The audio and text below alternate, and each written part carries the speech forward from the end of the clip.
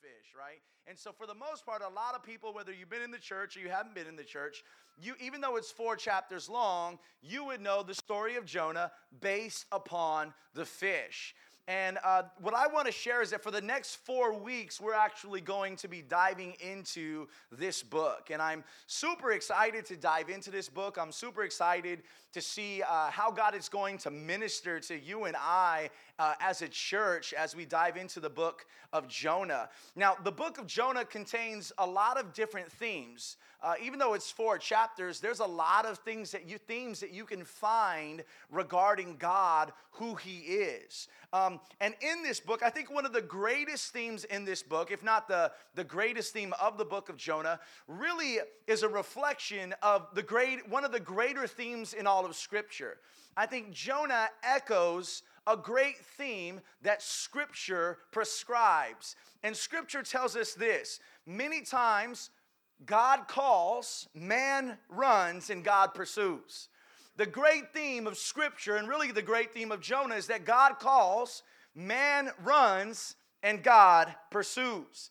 And somewhere sandwiched between the faithfulness of God is man's rebellious. And so consider the book of Jonah kind of a case study of somebody and how they responded to the call of God. Now, I want to jump in just to the first 3 verses of Jonah. And so if you have your Bibles, you can go there with us. It's Jonah chapter 1, and I'm going to read verses 1 through 3. And if you don't, we've made this available for you on the screen as well. But if you have your Bibles, please turn to Jonah chapter 1, verses 1 through 3. Now, there are many people that look at the book of Jonah and believe that the book of Jonah is kind of a parable. There are some scholars that think that the book of Jonah was a parable. It was an allegory, and it's not really a historical book. A lot of people just can't seem to believe how a giant fish would swallow a man. But what we have to be reminded in Scripture is that Jesus himself looked back at Jonah and regarded Jonah as a historical figure. And so if the book of Jonah was a parable, or if it was just an analogy, then Jesus would be wrong. He wouldn't be God. And so as Christians, we look at the book of Jonah as an accurate historical event. And there are several other reasons why. I don't want to get into that today, but I just kind of wanted to share with you that tidbit this morning. So Jonah chapter 1, 1 through 3, and the opening of the book reads like this. Now the word of the Lord came to Jonah, son of Amittai, saying, Arise, go to Nineveh, that great city, and call out against it, for their evil has come up before me. But Jonah rose to flee to Tarshish from the presence of the Lord. Now before we go further, I just want to give you 2 quick truths and 1 little warning when it comes to running from God. 2 quick truths and 1 little warning when it comes to running from God. First of all, the truth is we are all expert runners. If you're just a little bit honest with yourself, you would agree with the truth is that we are all expert runners. Mankind has been running since the beginning. Out of all of God's creation, this is what really is interesting. Out of all of God's creation, humanity is the only one that prefers to run. In Genesis, Scripture tells us that God speaks and creation obeys. You remember that story? God speaks, the moon, the stars, the birds of the air, and the beasts of the field, they all obey God when God speaks. In fact, the pattern of Scripture is God speaks, creation obeys, and then God says what? God says it is good. So let's try that again. God speaks, creation obeys, and then God says, very good. Yet when it comes to mankind, I want you to see this. Genesis chapter 3 verse 8 tells us, this is talking about Adam and Eve. It says, they heard the sound of the Lord walking in the garden in the cool of the day, and then man and his wife hid themselves from the presence of the Lord. Now look at Jonah chapter 1 verse 3 again. We're told Jonah rose to flee from the presence of the Lord. And we're told that the first man and woman, they hid from the presence of the Lord. So Adam hides, Jonah flees. Either way, both are running from God's presence. And so the truth is, we are expert runners. We've been running from the beginning. Now here's the second truth. The truth is, God is omnipresent. So the phrase "from God's presence" appears twice in the opening lines of Jonah. But unfortunately for Jonah and you and I, there is nowhere you or I or Jonah can escape that God is not already there. Even in the midst of a furious storm on a boat full of godless sinners, God is still very much present, still very much in control, and Jonah knows this already. Jonah knows better. And so I told you I would share with you 2 truths to open up and 1 warning. And this is the warning that I want you to listen carefully. Here it is. Number 3, the warning is, so if the truth is that man likes to run, and if the truth is that man can't run because God's omnipresent, then here's the warning. The warning is this. If you want to run from God, there's always a ship willing to take you. If you want to run from God, there is always a ship. And let me add, there's always a ship full of godless sinners that are willing to bring you on board for the ride. But here you go. You ready for this? Just because a way has been made does not mean that God made it. Satan makes ways too. Satan makes ways too. We must be careful because sometimes some of us think we're boarding a ship. But the truth is, we're actually boarding a ship heading the opposite way of the will of God. That's not a ship at all. That's actually a shipwreck. Some of you are in a ship right now that's in a shipwreck because that ship was fleeing the opposite direction of the presence of God. The good news is at any given moment, you can change your direction and move back towards what God has for you in your life. So, I want to encourage everyone in this room for the next 4 weeks to kind of stay with us. We're going to take a look at the 3 major characters of the book of Jonah. And the 3 characters are this. Today we're going to talk about the man of God himself, Jonah. Next week we'll talk about the city of God, which is Nineveh. And then finally the last 2 weeks we're going to focus on the God of the city. And so we're going to talk about the man of God this morning. Next week, the city of God, Nineveh. And finally, we'll end our last 2 weeks with God himself. And we'll call it the God of the city. Now, some of you are probably thinking, well, isn't the fish a main character of the story? I'm sorry if you're a fish enthusiast. He's not. Okay? And I believe I heard a pastor say that if you look at the fish as really just kind of like a divine Uber, you'll be okay. That's all he is, okay? That's all he is. All right. So again, I want to encourage you to stay with us for the next 4 weeks as we take a look at what I believe are the 3 major characters of this story. And I want you to hear my prayer for the next 4 weeks. I want you to hear my prayer and what it's been for this particular sermon series. My prayer has been that everyone hearing these messages would be challenged to start listening, stop running, and start moving on mission in your city, in your workplace, in your school, in your neighborhood, for the glory of God and the gospel of Jesus Christ. Look, we have to become a mission-minded people if Inspired Church is going to accomplish what God has called us to accomplish.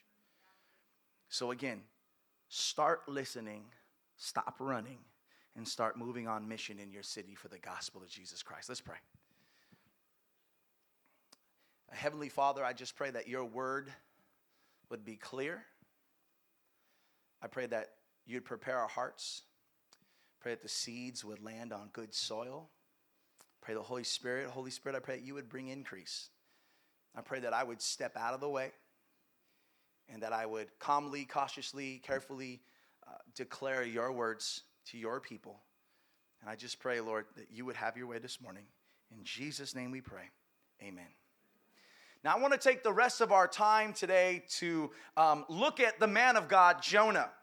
You see, before Jonah was known as a reluctant runner, he was actually a heroic prophet.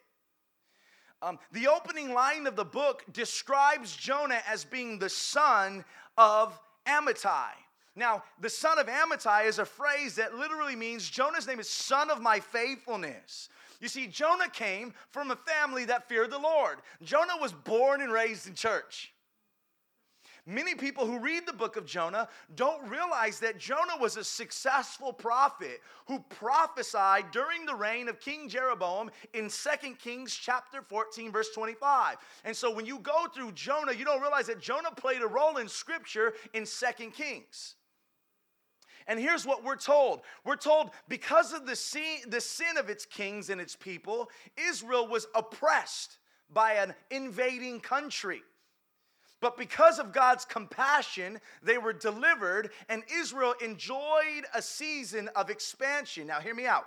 Even though the king Jeroboam remained in his sin, it was according to the prophet Jonah that the Lord would continue to bless Israel and expand its borders despite the sin of its king. Jonah was kind of like a hero then. The words that he spoke over Israel were not only fully fulfilled, but they were words of blessing and expansion. You see, everybody likes a prophet of blessings, amen? Nobody likes that prophet that comes up and says, hey, thus saith the Lord, there's some things going on in your life you need to change. I don't like that. But everybody likes, hey, man, your territory is going to be increased. God is going to do great and mighty things. They're like, yeah, I like that guy. Bring him back next week, Pastor Phil.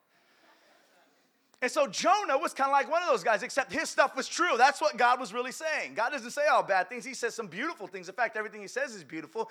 But Jonah was not only prophesying expansion and growth, but he wasn't a false prophet. He wasn't a prosperity gospel speaker, right? He was literally speaking the words of the Lord. And so if you can imagine, he was kind of a hero in Israel.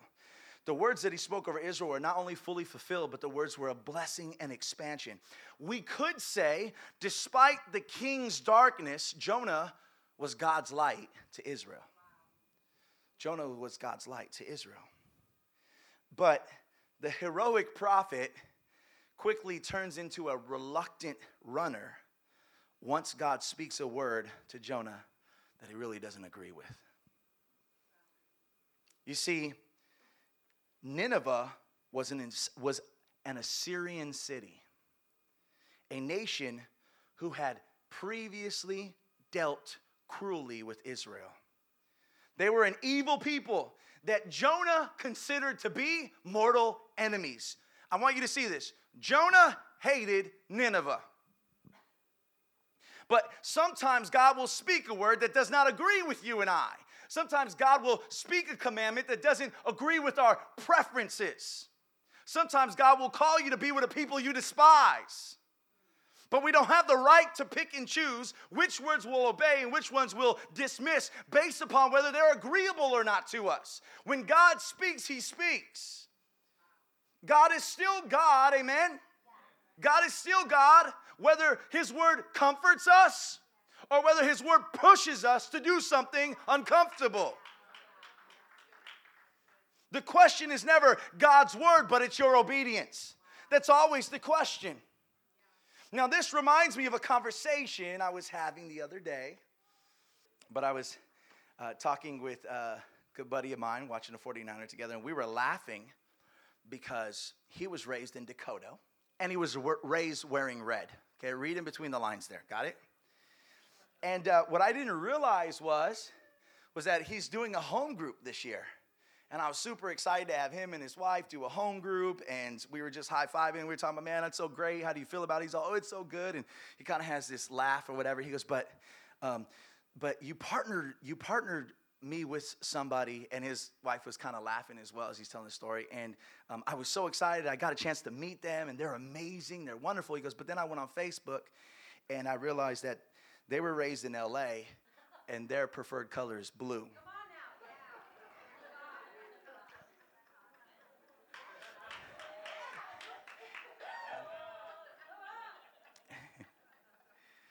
And I looked at him, I was like, wait, what? You know, I'm like one of those schoolboys raised in church, like, hi. Yeah, red and blue, those are cool colors, like my favorite. Red, white, and blue, we get America, we're good, right?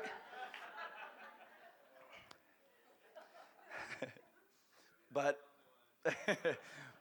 what I soon came to realize was that red and blue are rivals. Okay, I'm not that ignorant, I kind of know that. But in this moment, I see the red and blue are rivals. And you know, maybe several years ago or once upon a time, instead of studying the Bible together, they might have been doing something else together or against each other.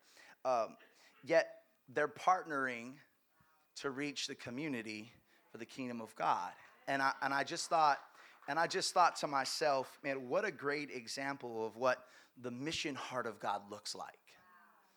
What a great example of what the Holy Spirit does to an individual when they submit their lives over to Him and stop moving in their own agenda.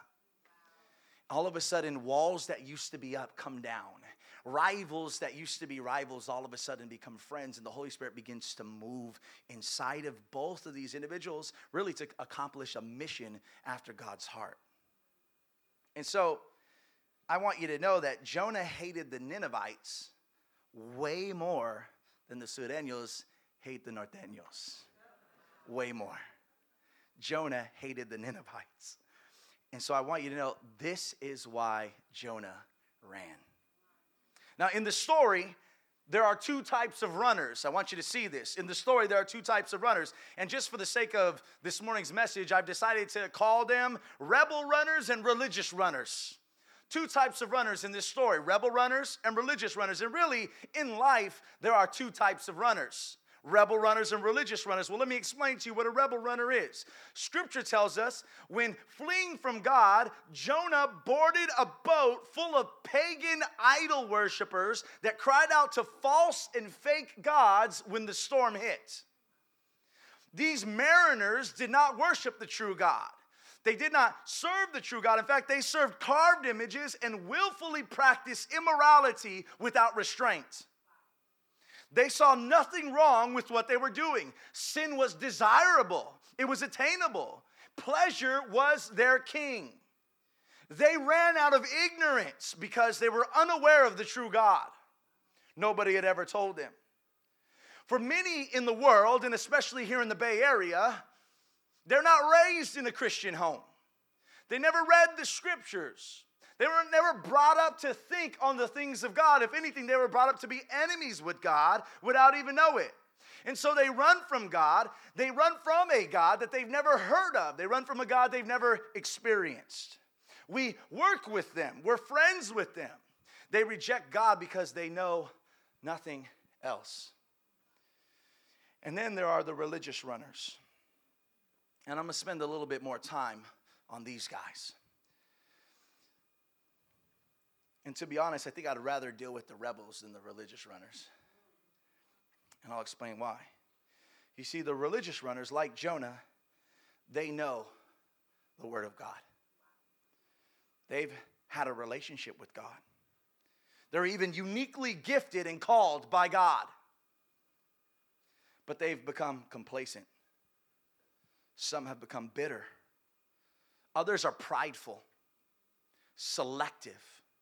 Others have become too good, too churchy, too self-righteous, too entitled. And like Jonah, they despise the rebels and wish they'd all just die. But here's what's fascinating. Throughout the story, these rebels, these pagan idol worshipers, respond more humbly and more willfully to the word of the Lord than the man of God himself. And if you don't believe me, all you have to do is look at verse 5 in chapter 1. It tells us the mariners were afraid of the storm and they cried out. Meanwhile, Jonah is asleep. Chapter 1, verse 6 says the mariners are begging for salvation, asking Jonah, please pray to your God. And what's amazing to me is that this is a picture of the world rebuking the church. Can you imagine these idol worshipers, sexual immorality? They have no idea who God is. Jonah's running from God, gets on a boat, goes down the boat, falls asleep. The storm's hitting, and the pagans are saying, what do we do? They're praying to their false gods, and their gods aren't doing anything. How's that for you? When the world gets into a storm, they look to their gods of pleasure. Their gods can't satisfy them. And so they look around looking for an answer, and there the Christian is asleep. And they wake them up and they say, what's going on? Pray to your God. This is a picture of the world rebuking the church. And the world is rebuking the church because the church is not doing what it's been called to do. They tell Jonah in verse 8, whose fault is this? And then in verse 10, they say, why have you done this, when they find out it's his fault? Isn't that amazing? Literally, the world is looking at the church saying, why aren't you doing what God has called you to do? Why are you running from God? Jonah, because of your disobedience, we're all going to die. And that great city you're called to is going to hell. Jonah, because of your disobedience, we're all going to die. And that great city you're called to is going to hell. Jonah, wake up. You know it's heavy when the sinner has to preach to the so-called saint. Man, don't let this be the cry of your family members.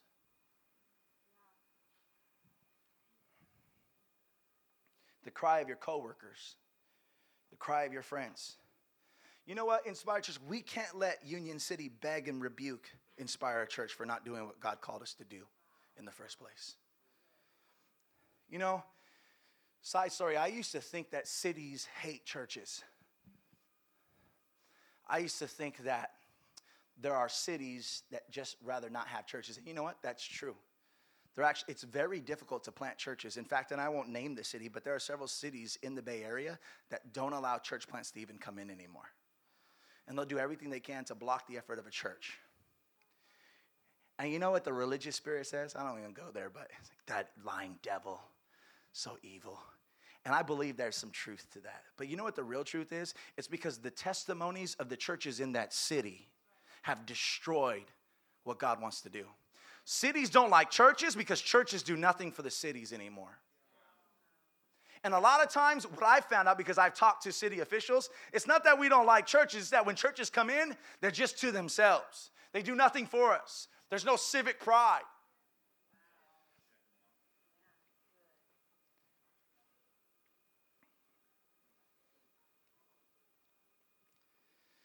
And the reason why cities don't like churches is because churches get so inward focused. They bring nothing to the city. Here's the question. If Inspire Church moved tomorrow, would the city even miss us? If the answer is no, then we're not doing what we've been called to do. I heard stories of churches getting up to move and city officials going to the church's board and saying, what can we do to keep you here in this city? We can't afford to lose you. You do too much for our city.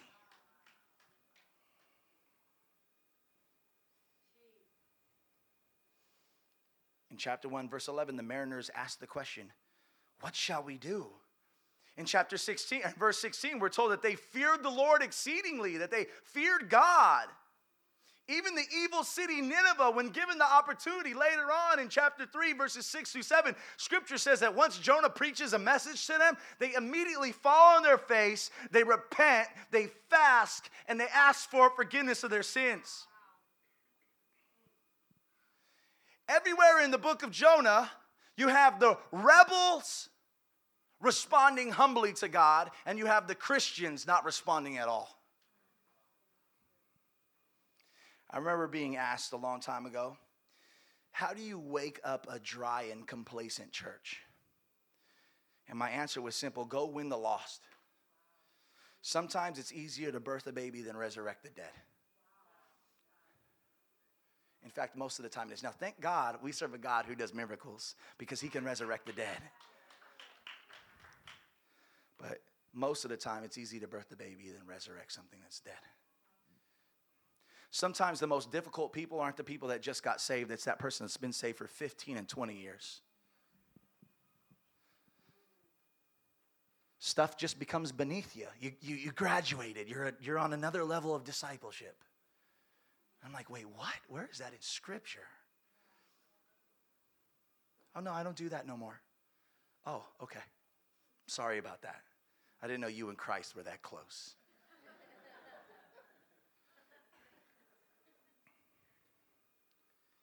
I want you guys to see something here. I want you to see this and notice this. Both the rebel and the religious, they have their idols. But it's the religious idol that's a little bit more difficult to see. It's the religious idol. It's a little more difficult to detect. Now, many times it's the church people that hide better than the people of this world. Like many times it's you who know how to hide better than the people out there. They come in like, look, I ain't trying to hide. I smell like alcohol, but I got here. I've been messed up last night and I made all kinds of mistakes, but I'm here today. And then we got the person who's been to church for 10 years, did the same exact thing, but coming in, oh, I'm doing great. God bless you. It was great. I was at home group. It was beautiful. God is doing a new thing inside of me. It's like you are a hider. And I would rather you be a rebellious rebel, honest before the presence of the Lord, than a hider. Don't ever get to a place where you'd rather hide than be honest with the Lord and his people.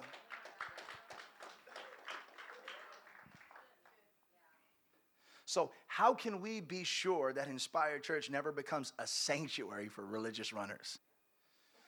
You want to know what the answer is? Here's the answer. Become a church on mission. Become a church on mission. Become a church that reaches the lost. Become a church that loves its city, and the religious runners will run.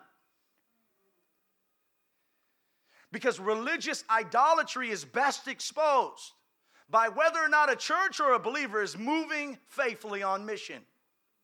Seeking and saving the lost is one of the great litmus tests of the church, and will be Inspire's biggest test in year number 2 to determine whether we're here to accomplish God's mission or just be a little bit of a religious runners just coming together and blessing us for and no more. So what can we learn from the man of God? What can we learn from the heroic prophet turned reluctant runner? I think a great lesson the book of Jonah teaches us is the difference between the tribal heart of Jonah and the missionary heart of God.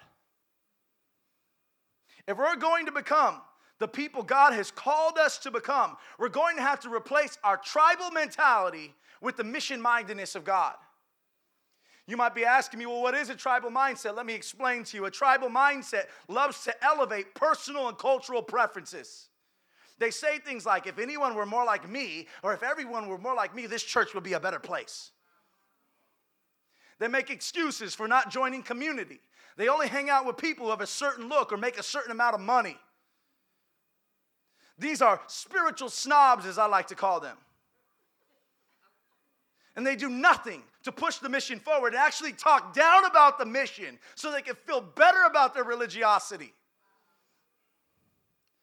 A tribal mindset refuses to give the time of day to people who don't look like them, talk like them, act like them, and dress like them. The highest value of someone who has a tribal mindset is self-preservation. They say things like, how can I protect myself from those who are different than me? Jonah wanted Nineveh completely destroyed because a prospering Nineveh threatened Israel's existence. You know, a tribal mindset is full of self-righteousness, self-centeredness, self-preserving. A tribal mindset is cliquey and would prefer a culture that keeps insiders in and outsiders out. A tribal mindset says only Democrats are Christians. And a tribal mindset says only Republicans are Christians. Since when did Jesus say he's a Democrat or a Republican? Some of you have that mindset, though. That's a tribal mindset. That's religiosity, and that's not going to reach anybody. That's going to alienate people.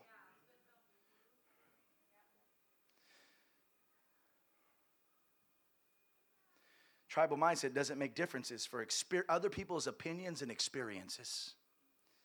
But I have news for you. I'm going to say 3 things that could be offensive. I already said them, but Jesus is not a Democrat. Jesus is not a Republican. And he's not even American. But the missionary heart of God produces a mission-minded people, a mission-minded church. You know, the mission prefers hospitality over individuality. The mission prefers that we love the stranger, that we invite the stranger. For the missionary heart, the highest value isn't self-preservation, but it's self-sacrifice. Oh, wait a minute. No, I'm not here to sacrifice.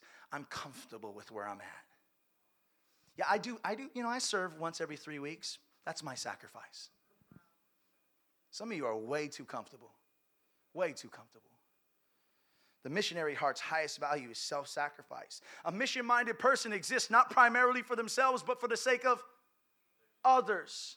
It's a heart and a mindset willing to be inconvenienced for the gospel. It's a heart and a mindset willing to be inconvenienced for the gospel. It's a heart and a mindset willing to be inconvenienced for the gospel.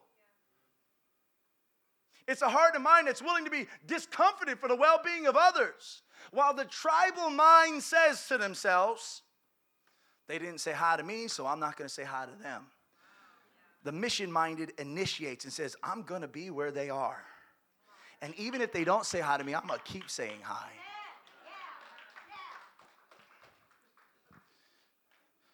Okay, can I go off here?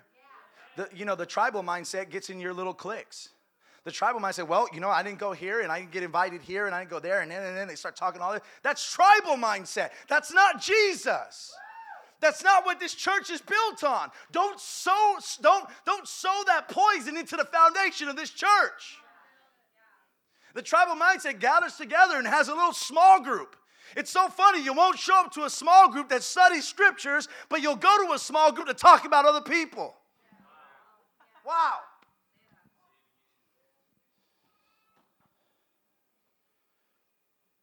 I shouldn't get off my notes. But I'm tired of it. Maybe that's why Jesus look, when I start my church, I'm going to do it with 12 instead of 12,000. Maybe American churches got this all wrong. Right? I mean, I have so much performance pressure. It's pride, it's arrogance, it's myself and everything. I come here like, God forbid, there's no one shows up. How many people were here today? Are we going to? It's just a Sunday morning. Jesus didn't care about all that. He said, give me 12, and one of them is going to stab me in my back, so give me 11. And guess what? I'm not going to be tribal about it. I'm going to walk with the one that's going to stab me in the back. I'm going to love him. He's going to crucify me, but I'm going to do it anyway the whole time knowing it. I'm not going to reject.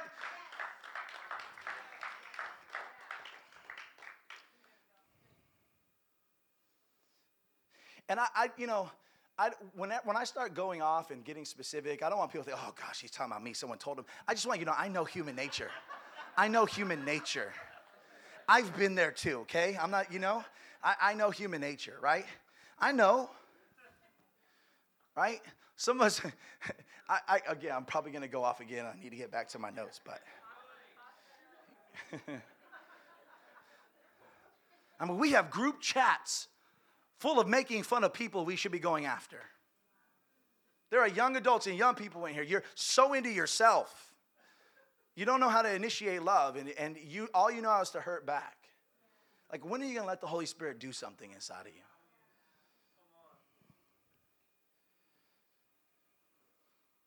Like I said, it's not you. I know human nature. I know myself. I've been in those group chats. Jonah represents the best of a tribal mindset. And God, gracious, slow to anger, compassionate, pursuing, represents the absolute best of a missional heart.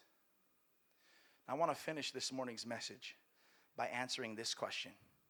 How does God move a person from a tribal heart to a heart of missions?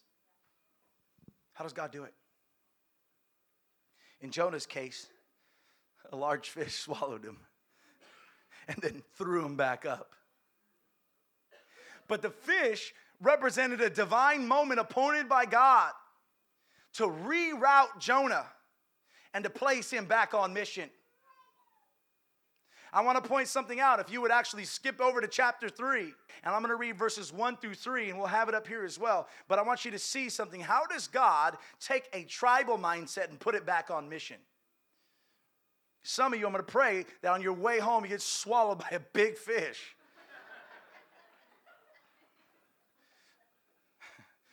Chapter 3, verses 1 through 3 says this. Then the word of the Lord came to Jonah. Here it is. And I want you to see this. Then the word of the Lord came to Jonah. Look what the scripture says. A what? A second time.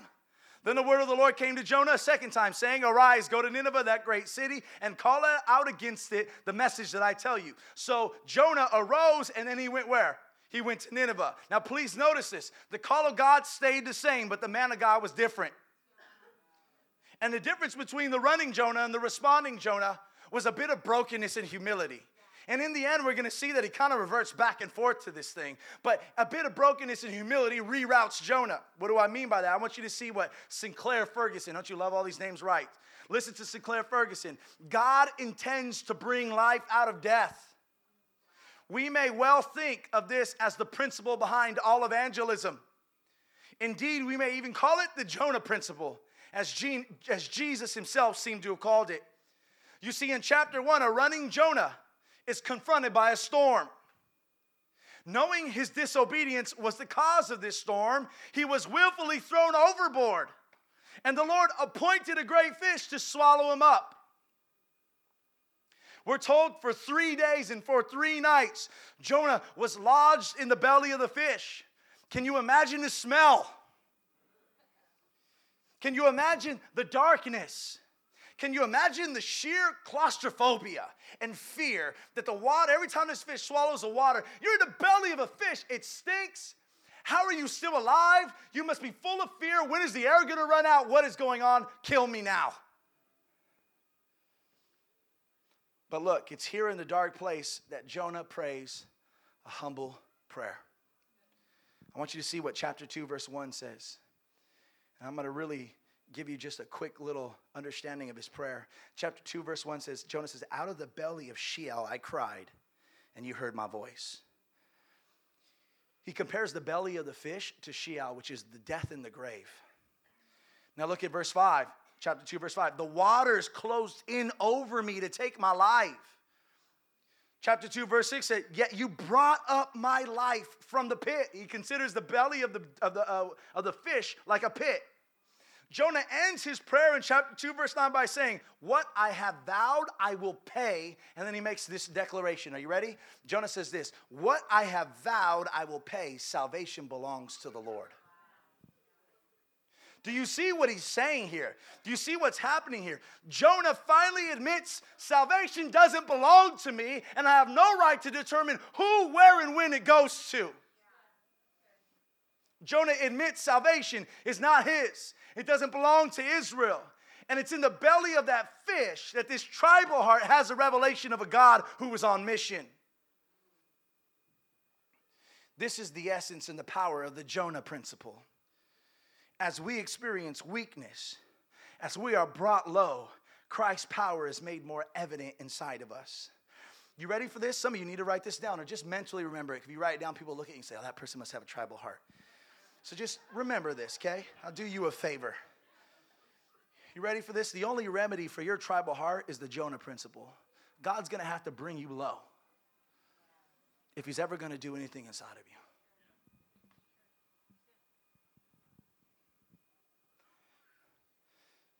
One preacher termed it gospel humiliation. Gospel humiliation takes a self-dependent person and makes them teachable. Gospel humiliation takes a self-dependent person and gives them a repentant heart. Gospel humiliation takes a self-dependent person and makes them dependent upon God and upon community. Oh, the people I used to make fun of, now I need them. The people I didn't want to be around, I desperately need them because they got no place to go. The people that I used to deny, they're now my best friends because my friends in the world have rejected me. The people I never wanted to be around, I talked bad about and I put down, they have become my family. That's gospel humiliation. And until you start talking and acting and walking like that, you can say you've been humiliated by the gospel, but you really haven't.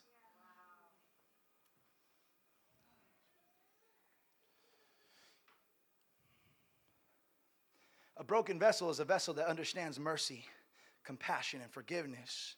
When you know those things have even been given to you, you then can give it to others. But when we become self-righteous, we have the audacity to believe that we're okay. We're good.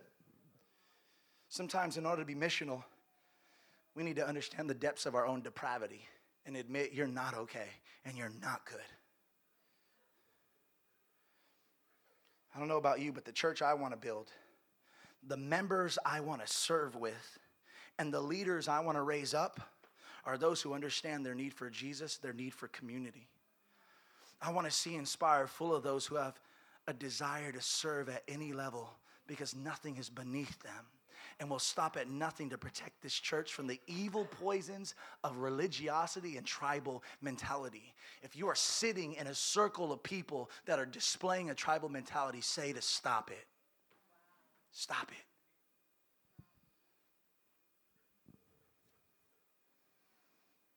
And I'm finished here. If you go home tonight and just decide to read through the book of Jonah ahead of time, 4 chapters, real short read, And if you look closely, you'll see an interesting pattern emerge, especially in the beginning of the chapter. Jonah, in a mysterious way, the way the author has written this, has purposefully designed a theme or an idea. If you read through the first couple of verses of the chapter, Jonah keeps going down. He keeps heading downwards. It's really crazy when you look at it. And what do I mean by that? In verse 3, Scripture says Jonah goes down to Joppa. Then after paying his fare, Scripture says Jonah goes down into the ship. Then we're told in verse 5, a mighty tempest rocks the boat. The mariners were afraid. Total chaos had broken out. People were literally throwing cargo overboard. Yet Jonah is described as gone down into the inner part of the ship. Do you see this progression? Jonah goes down to Joppa. Jonah goes down to the boat. Jonah goes deeper into the inner part of the boat. And then if you continue to read Scripture as the story unfolds, we see that Jonah is thrown down overboard. And he goes deeper into the sea. And finally in chapter 2, Jonah is swallowed by a fish. And he himself uses phrases like the belly of Sheol, which is the grave, casted downward into the deep pit. For Jonah, going down is a euphemism for death. He's dying. The suggestion is this story is that each step away from the presence of the Lord is one step closer to death. But even when God comes in and intervenes, he takes them even further down, further lower, further beneath. And it's just as Jonah reaches his lowest point that the Lord commands the fish to vomit him out. Isn't that amazing? It's just as Jonah reaches the lowest point that the Lord says, now you're ready. Fish, vomit this tribal, prejudiced, racist man out. And I'm sending him back to the city and the call that he ran away from.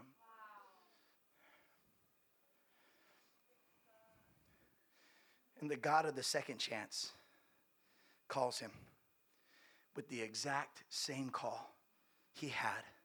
But this time, Scripture says God calls for a second time. Undeserving, unmerited favor always gives us a second chance to fulfill the call he has placed over our lives.